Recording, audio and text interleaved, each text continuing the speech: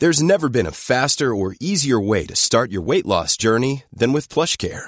PlushCare accepts most insurance plans and gives you online access to board-certified physicians who can prescribe FDA-approved weight loss medications like Wegovy and Zepbound for those who qualify. Take charge of your health and speak with a board-certified physician about a weight loss plan that's right for you. Get started today at plushcare.com/weight loss. That's plushcare.com/weight loss. plushcare.com/weight loss. Mom deserves the best, and there's no better place to shop for Mother's Day than Whole Foods Market. They're your destination for unbeatable savings, from premium gifts to show-stopping flowers and irresistible desserts. Start by saving 33% with Prime on all body care and candles. Then get a 15-stem bunch of tulips for just $9.99 each with Prime. Round out Mom's menu with festive rosé, irresistible berry chantilly cake, and more special treats. Come celebrate Mother's Day at Whole Foods Market. Hello and welcome to When Diplomacy Fails. My name is Zach Twomley and you're listening to the latest episode of the Franco-Dutch War. If this is your first time listening to us, thanks for stopping by, and don't forget to check out the previous episodes of the Franco-Dutch War because, well, there's 16 of them, so you might be a bit confused if you just jump right in now. If you're just here to see what's what, then thanks for joining us, and I hope I don't scare you away. However, it should be said that this podcast is on Patreon, and if you guys would like to access a super amount of wonderful goodies and loads of other wonderful stuff and wonderful, wondrous wonderfulness, then check out When Diplomacy Fails' Patreon page by going to patreon.com/When Diplomacy Fails or wdfpodcast.com and click on the Patreon banner. If you become a diplomat by paying $5 or more a month, then you can access the extra feed, which essentially means that you'll get access to loads of exclusive audio content that you wouldn't get anywhere else. Seriously, guys, there's so much good stuff that's both there and on the way. So if you're interested, even if you just may be a bit curious in how the whole thing works, check it out. Go to patreon.com/When Diplomacy Fails. It should be added, if you're like me and you don't like trying new things or risking things, then don't worry. It's really, really simple to sign up. And it's also really simple to actually get access to the extra feed as well. It's a simple matter of getting the RSS feed and copying it into your, well, podcatcher. Do you know what I discovered the other day? That listening to podcasts on my phone is so much easier than listening to podcasts on my iPod. So yeah, I found Podcast Addict and, well, I suppose you could say I'm addicted now, and I'm listening to podcasts that I wouldn't have listened to had I still been listening through my iPod, because that whole process of downloading them on iTunes, which more often than not decides that it's just going to update itself or crash anyway, then going to the computer, then getting them from the computer to the iPod, then listening to them, then running out, then having to do the same process again. It's very annoying, and doing it through your phone is brilliant, and doing it through your phone is just one of the many ways that you can sign up to the extra feed. Seriously, it's amazing, and I'm so proud of it. I'm so proud of our Patreon page, because we're doing super well. Thanks so much to you guys, and thanks to you for listening to this podcast. Remember to be fit if you're thinking of other ways to support us, which don't involve spending any money whatsoever. But other than that, I hope you guys can just kick back and enjoy this episode. As far as episodes go, this is probably one of my favourites of the Franco-Dutch War. So, yeah, I hope you enjoy it. Thanks, and let me know what you thought.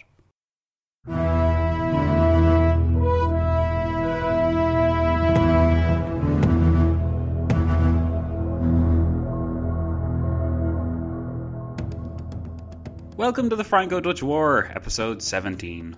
Thanks for joining us for yet another installment of this incredible tale, history friends. Here we examine exactly why the war with the Dutch was becoming so problematic within Britain, after last time bringing our coverage to mid-1673. By the end of this episode, we will have brought our analysis to spring 1674, when the war had undeniably changed its form from an apparently simple invasion and triumph to a hard long slog of a coalition war with no end in sight. How would the different European powers weigh in on the situation? Well, let's find out, as I take you to autumn 1673.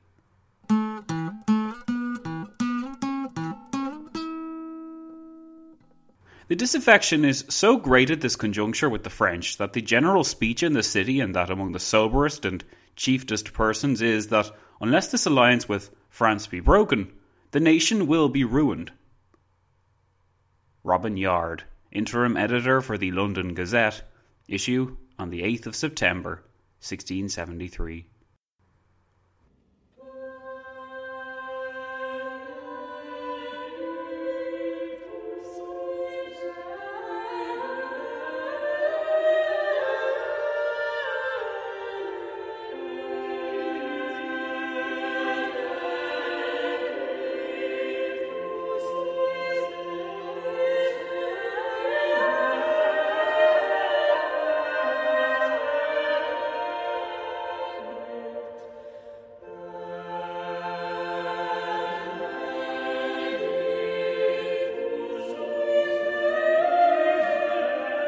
It was hard to deny that the gamble had failed.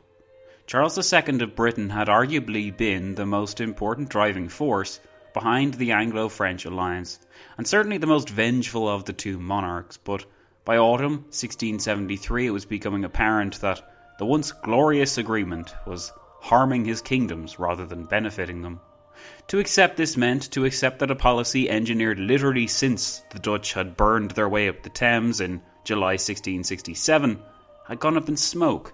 It meant accepting that the years of supreme effort on Charles's part, of his scheming, his hours of persuasion and reams of letters, not to mention his grand ambitions and sincere hopes, had all been for naught.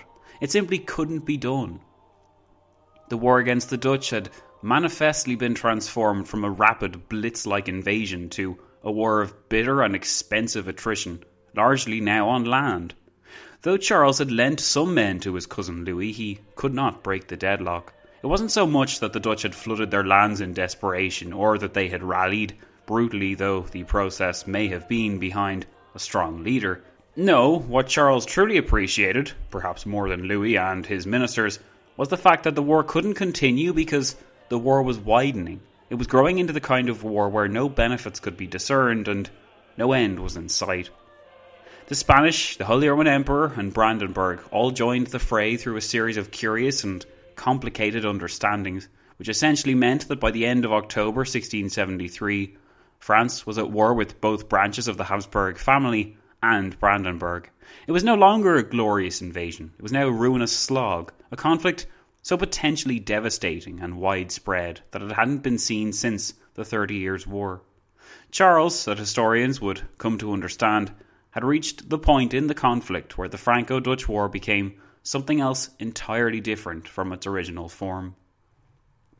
The first phase, after much lagging along, had undoubtedly ended, and a new, more total phase began. With the ending of the first phase of the war, ended also Charles's best opportunities for plunder, quick victory, or indeed a popular campaign in general. The options were now reduced to maintaining the war at a distinct disadvantage, while England's foreign policy became more isolated by the week, or to make a quick peace with the Dutch in the following spring, enabling London to cut its losses and repair the damage wrought by the war. Neither option, as we can see, was particularly appealing to the 43-year-old king who had once been so full of ambition, so bright and eager to prove himself, so determined and confident in his chances for success. Charles also appreciated that pretty soon the decision would be out of his hands. To continue the war he needed more money, but Parliament had chafed immensely since 1671, when Charles effectively lied to their faces in order to get a grand series of subsidies. Turning this money against the Dutch rather than investing it into the Triple Alliance, as the MPs had expected, the king then appealed to them in the spring of 1673, and he was only successful then because those MPs present feared a repeat of the events of July 1667. The money granted was enough to keep the English effort ticking over, but Charles could effectively maintain no independent actions, and those efforts that were made were greatly undermined by the Dutch victories at sea. Although the Dutch victories were by no means spectacular, they did keep London at bay and provide a foil to the idea that war would be easy in the winning, or that the Dutch themselves had no heart to fight. As we saw, arguably the best opportunities the Dutch had for victory were at sea, and while Prince William directed Admiral de Ruyter to attack rather than preserve his fleet, the perceptive prince also understood the value in driving the wedge between the two royal cousins.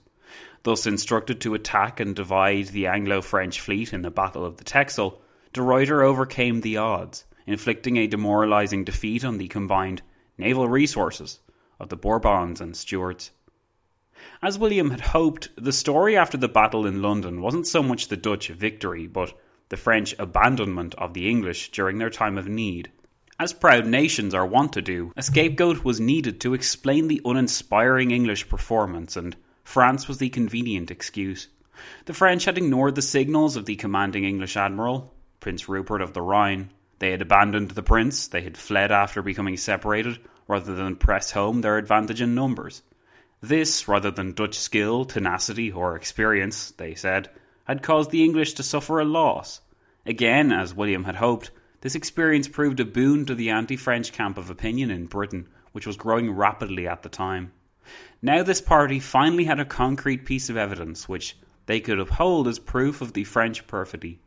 Now they could form, as Charles no doubt appreciated, a considerable opposition to his designs. The theory behind why Britain became more anti-French in tone as the war went on isn't as simple to explain as you might expect. It wasn't really the case that the British people recognised that the balance of power would be shot if France was aided in its quest to overrun its neighbours. A combination of factors, with two in particular being the most important, can be pointed to explain the anti-French trend. First, we have to remember the importance of religion and religious feeling, and the extent to which it still held a place in English hearts and minds, despite what people might tell you about the Peace of Westphalia ending all these things after 1648. Catholicism, or popery as it was termed when describing scheming Catholics in particular, remained the bugbear of British sensibilities, and these fears were aggravated thanks to the rampant tales of Catholic excesses and the conversion of James, the Duke of York, not to mention a number of Catholic ministers that Charles had in his employ. These high-profile conversions painted a picture of a latent conspiracy deep within the bowels of the British governing system. With such fears in place, it became easier to believe the still more insidious rumours that the war was being waged not against the Dutch, but against Protestantism, and that Charles was merely a tool of this Catholic French king, who himself had ambitions for universal Catholic monarchy that would tame the entirety of the West. Charles's declaration of indulgence on the eve of the war hadn't helped these fears. In fact, they had massaged them into something which the king could no longer dismiss. Charles's behaviour and his apparent disregard for the Constitution, seen in his efforts to install Catholics in privileged positions or ignore institutions like Parliament or the judges when bringing new acts into force, also inflamed passions. Yet again, this doesn't solely explain the shift in sentiment from anti-Dutch to anti-French.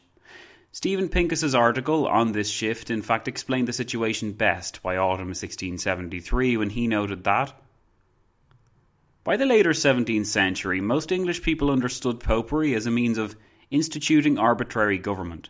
Popery was the religion of 17th century Baroque monarchies. The panic about popery grew out of fears of a French universal monarchy rather than the other way around. In other words, British subjects wouldn't have felt such fear and loathing towards popery if they didn't see an all-powerful, triumphant and absolute monarch towering over Europe in the person of Louis XIV. Louis embodied all that the British people feared about the universal monarchy nightmare. He was the only person, after all, capable of fulfilling these fears, because he was the only monarch powerful enough or Catholic enough to consider taking over the continent in the name of the old religion. At least that's how the British people saw him. Catholics weren't a danger per se, but if they received the moral or practical support of foreign potentates, such as the King of France, then suddenly these Catholic subjects could emerge from the woodwork, safe in the knowledge that such a figure would support them in their cause, and that through that figure's power, the dominion under the universal monarch would be guaranteed. Thus you could argue that the popular British fear combined Catholicism and the King of France.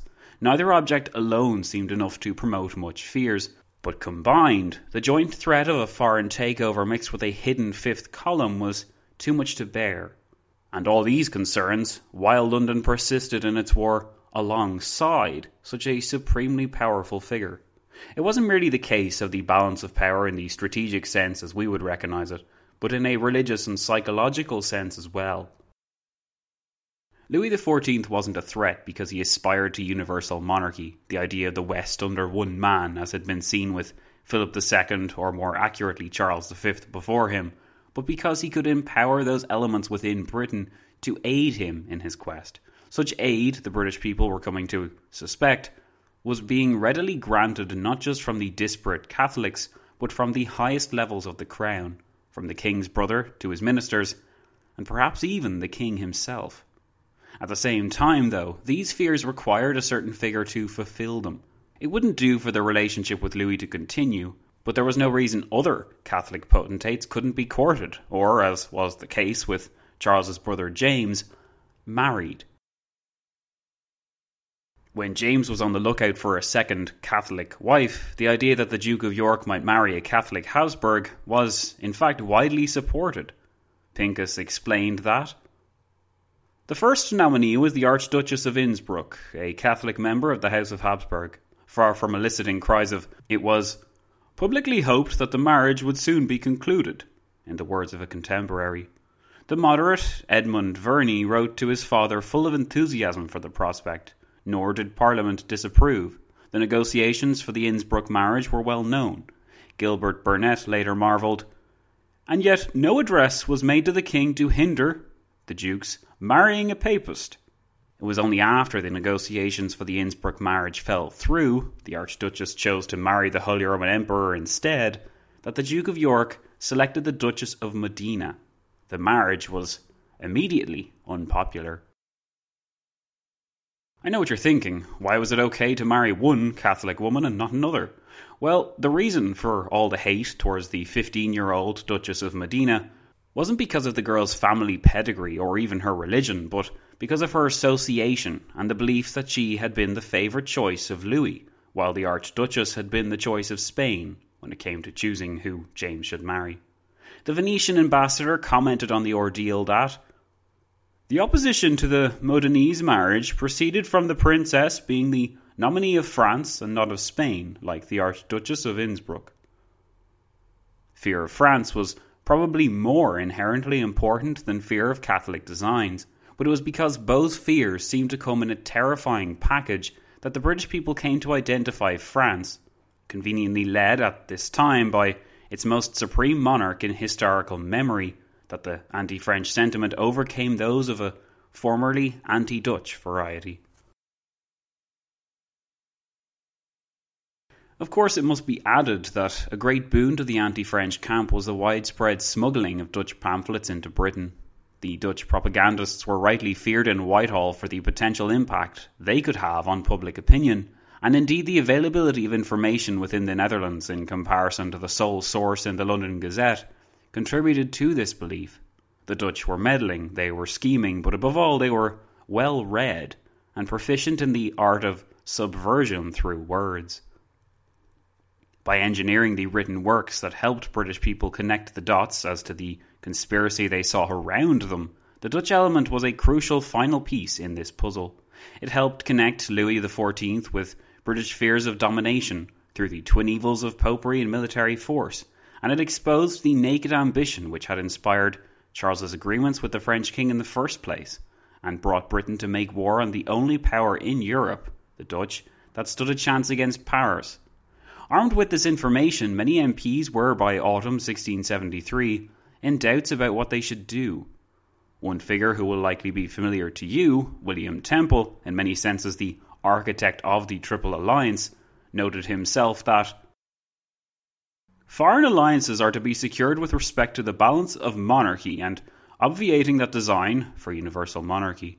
Therefore, not only Protestants, but all who are on a distinct foot, as the Portugal, the Catholic princes of Germany, Dutch, Italian princes not dependent on Spain, nay the Pope himself, and the Prince, are to be united in this common bottom. Temple's sentiments would later be invested to full effect when he negotiated the marriage between the daughter of James, Mary, to Prince William of Orange. But such arrangements were, in 1673, faint mirages in the international system. What mattered above all to statesmen such as Temple was Britain's detachment from arrangements which directly jeopardised its interests. None was more jeopardising an arrangement than that which endured between the King of England and the King of France, and thus he, along with many of his political allies, would be arguing for the termination both of said partnership and the war once Parliament resumed in spring 1674. It was very difficult to remain anti-Dutch so long as the Netherlands rallied against the irresistible French invasion, only halting it through the inundation of their lands. How could the Dutch, after all, be aspiring to the universal monarchy that they had once been accused of, when they were evidently too busy fighting for their own survival? It just didn't seem credible. Planning for your next trip? Elevate your travel style with Quince. Quince has all the jet-setting essentials you'll want for your next getaway, like European linen, premium luggage options, buttery soft Italian leather bags, and so much more. And is all priced at 50 to 80% less than similar brands. Plus, Quince only works with factories that use safe and ethical manufacturing practices. Pack your bags with high-quality essentials you'll be wearing for vacations to come with Quince. Go to quince.com/pack for free shipping and 365-day returns. Mom deserves the best, and there's no better place to shop for Mother's Day than Whole Foods Market. They're your destination for unbeatable savings, from premium gifts to show-stopping flowers and irresistible desserts. Start by saving 33% with Prime on all body care and candles. Then get a 15-stem bunch of tulips for just $9.99 each with Prime. Round out Mom's menu with festive rosé, irresistible berry chantilly cake, and more special treats. Come celebrate Mother's Day at Whole Foods Market. Quality sleep is essential. That's why the Sleep Number Smart Bed is designed for your ever-evolving sleep needs. Need a bed that's firmer or softer on either side? Helps you sleep at a comfortable temperature? Sleep Number Smart Beds let you individualize your comfort, so you sleep better together. J.D. Power ranks Sleep Number number 1 in customer satisfaction with mattresses purchased in-store. And now save 40% on the Sleep Number Limited Edition Smart Bed for a limited time. For J.D. Power 2023 award information, visit jdpower.com/awards. Only at Sleep Number stores or sleepnumber.com. Anymore, even while the Dutch more than held their own at sea. On top of this, when the De Witts were massacred in August 1672, it's still too soon, Charles appreciated that the scorn and unpopularity of his regime in England would be replaced by a new regime led by a potential heir to the British throne, as the Dutch people placed their lives and fortunes at Prince William's disposal. Upon this, thus rid of their republican regime, the Dutch seemed also to have rid themselves of their threatening ambitions to universal monarchy. This more honourable ruler in William was easier to understand. He was easier to admire, of course, because he was fighting desperately against France, and he seemed to pose no threat to British monetary interests. William's ascension, in other words, seemed to flip a switch in the British psyche. The Dutch were suddenly no longer aspiring to universal monarchy through coin. Now they had returned to their militarist, Orangist roots.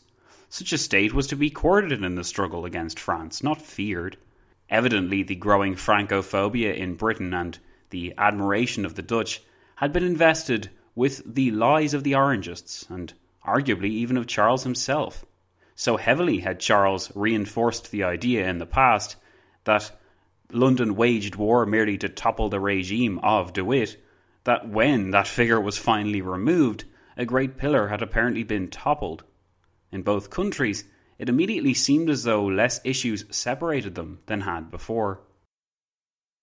The final death knell, though, was the aforementioned French betrayal during the two key naval battles, first at Solebay in June 1672, and then at the Texel in August 1673.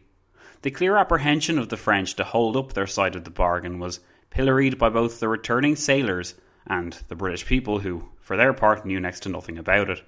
Of course, such events were then picked up by the Dutch pamphleteers and shipped across the Channel, as the fears and outrage of the British citizens were captured and connected to the events on the continent. It's now strange logic time, history friends, as one of the great abilities of the Dutch pamphleteer was to connect French apathy here with French apathy during the Second Anglo-Dutch War, which I realise feels like decades ago now, But if you remember, the French intervention in that war as part of the Franco-Dutch defensive alliance meant, of course, that England was at war with both states. So you might suspect that when Dutch pamphleteers tried to argue that this was an example of additional French insincerity and dishonesty in international affairs, they would be told to get stuffed. Surely the British people would argue that it was a good thing that the full force of France wasn't invested against England during the French intervention against England in 1666 to 67. On the contrary, though, not only was the lacklustre French investment in that war held up as a previous example of French perfidy, but the Dutch were made into the sympathetic figure in that example. The poor Dutch, let down by their so-called ally just as we are being let down here. There didn't seem to be much awareness that French inaction during the Second Anglo-Dutch War had been of benefit to the British war effort, or that the poor, discarded Dutch had actually been Britain's enemy during that conflict.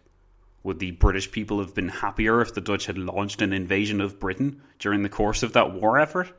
At least then the French couldn't be accused of not taking their alliances seriously. The populace say that the French have not served England better than they did Holland the last time they succoured her, noted the Venetian secretary. Strange though the logic may have been, the idea that these two wronged and abandoned powers in the Anglo-Dutch should now partner together themselves was slowly emerging. Great and rational hopes are builded here upon a league with the House of Austria and some princes of Germany who fear the French king's designs towards the universal monarchy of Christendom, Temple said. "'Tis beyond my skill to describe the disorder the people were in here, upon the not fighting of the French in the last battle," exclaimed Sir Thomas Player. "The citizens of London looked more disconsolate when their city lay in ashes." To many more MPs and statesmen, the French abandonment of their ally at sea wasn't simply due to laziness or hesitation. Instead, it was part of a French plan to goad the Anglo-Dutch fleets into destroying one another so that Louis could capitalise and reign as a sovereign of the sea as well as the land. Thus would the universal monarchy be even more heavily reinforced. Therefore, for the sake of the balance of power at sea as much as at land, further engagements with the Dutch must be avoided, so the anti-French opinion claimed. As if prophetically ushering in the new attitude of Britain towards its own foreign policy, which is more popular today, Pincus concluded that English moderates shifted their foreign policy orientation not because they feared the revival of Catholicism at home, but because they were well aware that the struggle for European mastery had begun. And this struggle was, many in the anti-French camp insisted, only complete when joined by England, yet at this moment she was on the wrong side. Surely it made no sense for Britain to continue its war against the beleaguered Dutch when Louis was able to field 3 large armies and hold the Republic effectively to ransom all at the same time. The invasion of the Netherlands may not have succeeded, but the Prince of Orange was manifestly unable to overcome the power of France alone. He needed help. That this help came from the other powers in Europe may have jarred with the British idea of always siding against the stronger power for the sake of a sense of balance. But it also created an image or aura around the person of William of Orange, which in certain parts of the world today, in certain organisations specifically, continues to form an inherent part of its identity. If Louis was the champion of Catholicism, then William's tenacious resilience and fierce refusal to hand his country to the Catholic Anglo-French catapulted him to the position of champion of Protestantism. It was a huge relief, of course, that such a champion should emerge, and while those that exhibited anti-French sentiments certainly appreciated that William and his story of brave resistance could only be a good thing for others in need of such inspiration, these statesmen looked in on themselves and their own monarch and wondered at what might have been. Charles II was in no position to stand as the champion of Protestantism so long as he retained such a pro-French bias. Added to this was the well-known influx of French subjects who filtered into Britain with every passing week. The court were said to be pro-French, Buckingham's sentiments were especially emphasised, while Charles's unfortunate decision to take a French mistress in 1671 continued to haunt him. Like the case had been with James's choice of wife, this new mistress Louise was believed to be the pick of the Sun King, and she was rumoured to regularly request political favours from Charles in return for her services, while passing state secrets onto the French. In such an atmosphere, William epitomised the defiant, youthful, pure and energetic stand against a Catholic tyrant, while Britain possessed a monarch who was sleazy, who was weak-willed and easily manipulated by the opposite sex, not to mention under the thumb of his more enigmatic cousin. William was everything his uncle Charles was not, as we learned when the two men met awkwardly in late 1670, but to many in the anti-French camp in Britain, he was also everything that they wanted. Already it seemed the seeds were being sown for the young prince's ascension to his uncle's throne. The Glorious Revolution was, in some ways at least, already underway. That Charles was not evicted or indeed executed as his father had been had much to do with the influence of those that insisted neither England nor its king were to blame for what had befallen either the Dutch or British people. No, it was not our fault, you see. The Sun King made us do it, or at least the Sun King tricked us into doing it. Thus emerged yet another strand of excuse-making in late 1673, which, you won't be surprised to learn, cast Louis XIV in a still more negative light. Another element of the pervading French influence which the Francophobes in Britain saw everywhere was the tacit French use of money and culture to advance its position. Britain was so susceptible because its monarch had been taken with these gifts, and many too had fallen victim to them.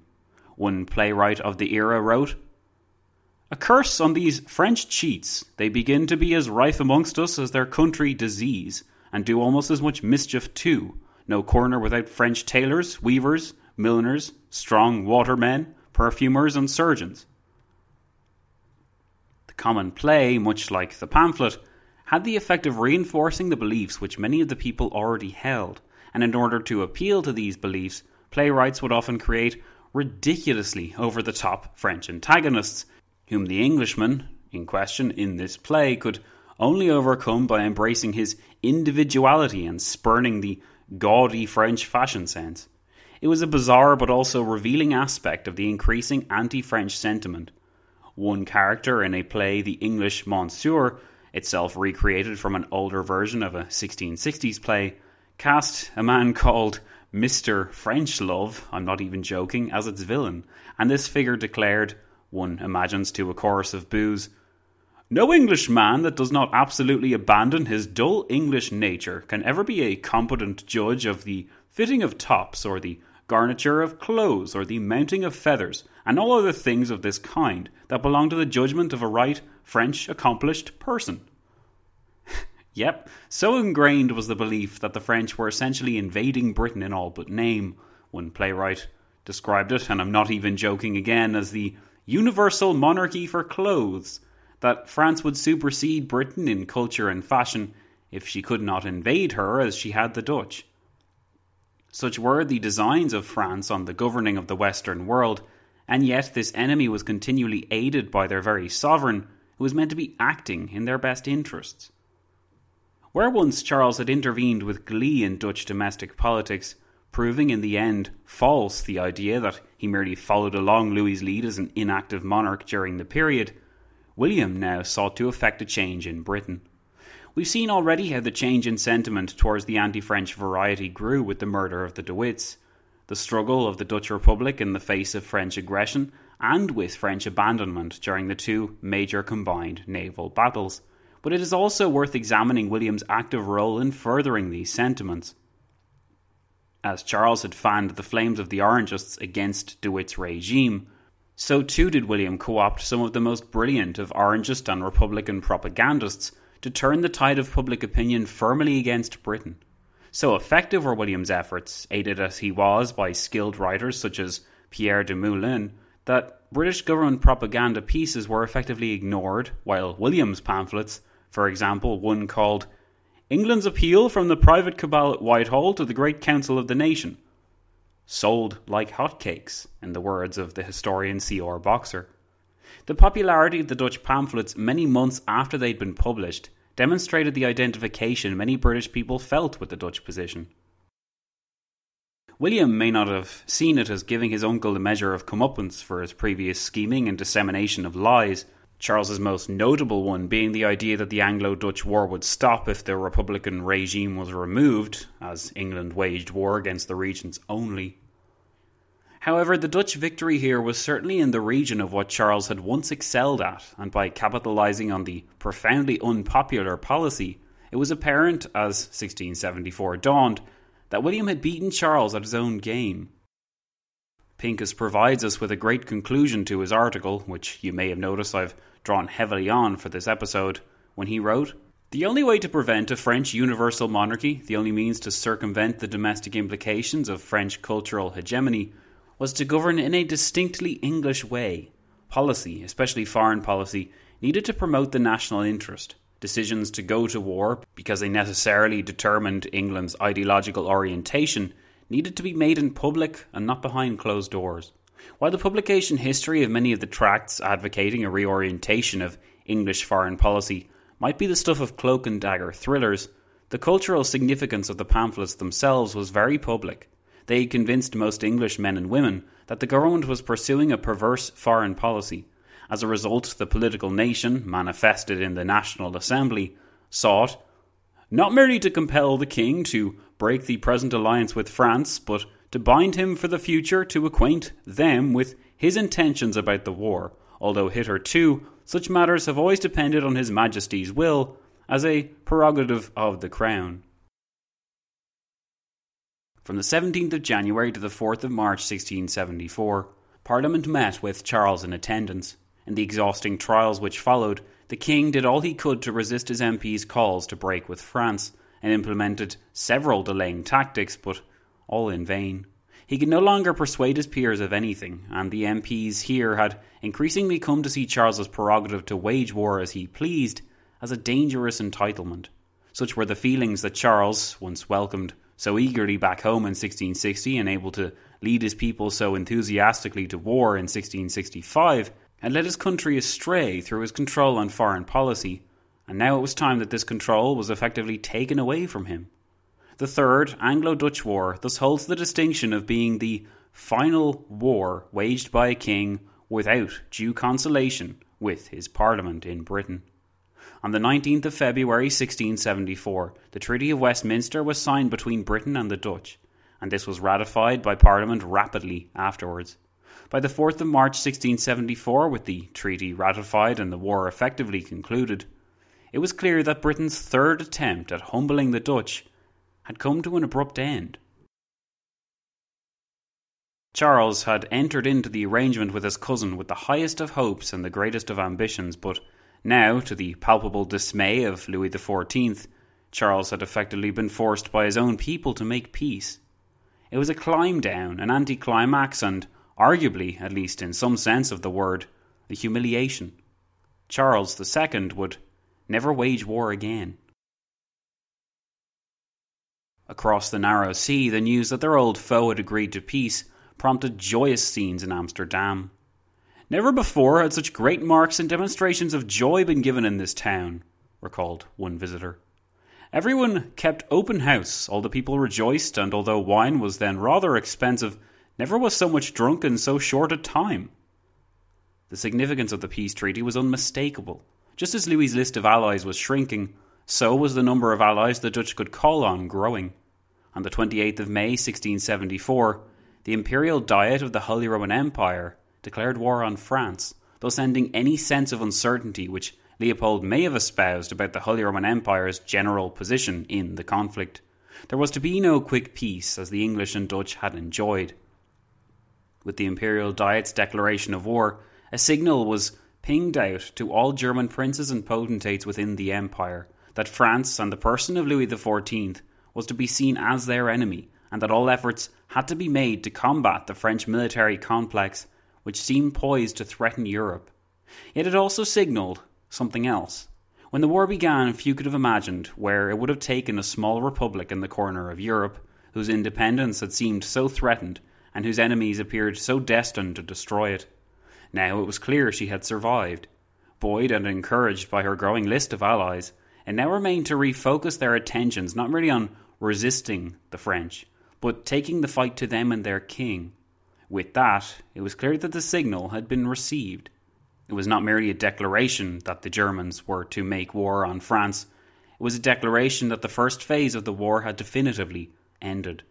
While it remained to see how the next phase would progress, it was now certain that the Dutch Republic and William of Orange would not have to face their trials and tribulations alone.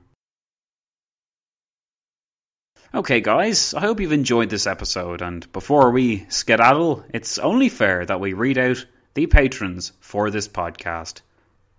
And those patrons are, starting from the 2nd of April, Peter H., Diplomat, Derek U., Envoy Extraordinaire, Stuart K., Diplomat, Michael VDW, Embassy Intern, James L., Diplomat, David K., Diplomat, Jeremiah T., Diplomat, and a diplomat who just made it in time, Robin K. Thanks to all of you for signing up and supporting this podcast this week, guys. I super appreciate it.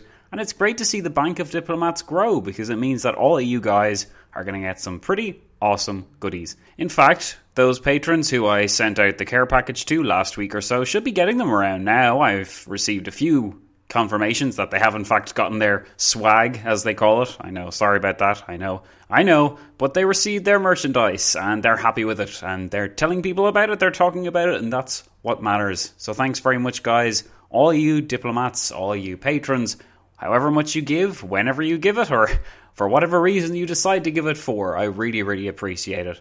And remember, this is the best way to make this podcast grow and thus make history thrive. So thanks very much. You're doing me a service, and you're doing the discipline of history a service too. Alrighty, thanks for listening. This has been When Diplomacy Fails, the Franco-Dutch War, and I'll see you guys soon.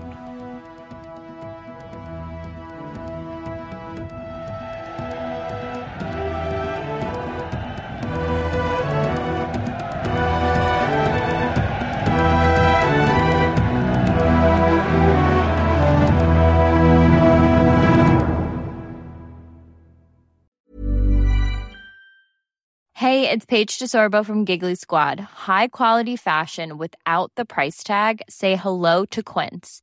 I'm snagging high-end essentials like cozy cashmere sweaters, sleek leather jackets, fine jewelry, and so much more. With Quince being 50 to 80% less than similar brands. And they partner with factories that prioritize safe, ethical, and responsible manufacturing. I love that. Luxury quality within reach. Go to quince.com/style to get free shipping and 365-day returns on your next order. Quince.com/style. Mom deserves the best, and there's no better place to shop for Mother's Day than Whole Foods Market. They're your destination for unbeatable savings, from premium gifts to show-stopping flowers and irresistible desserts. Start by saving 33% with Prime on all body care and candles. Then get a 15-stem bunch of tulips for just $9.99 each with Prime. Round out Mom's menu with festive rosé, irresistible berry chantilly cake, and more special treats. Come celebrate Mother's Day at Whole Foods Market.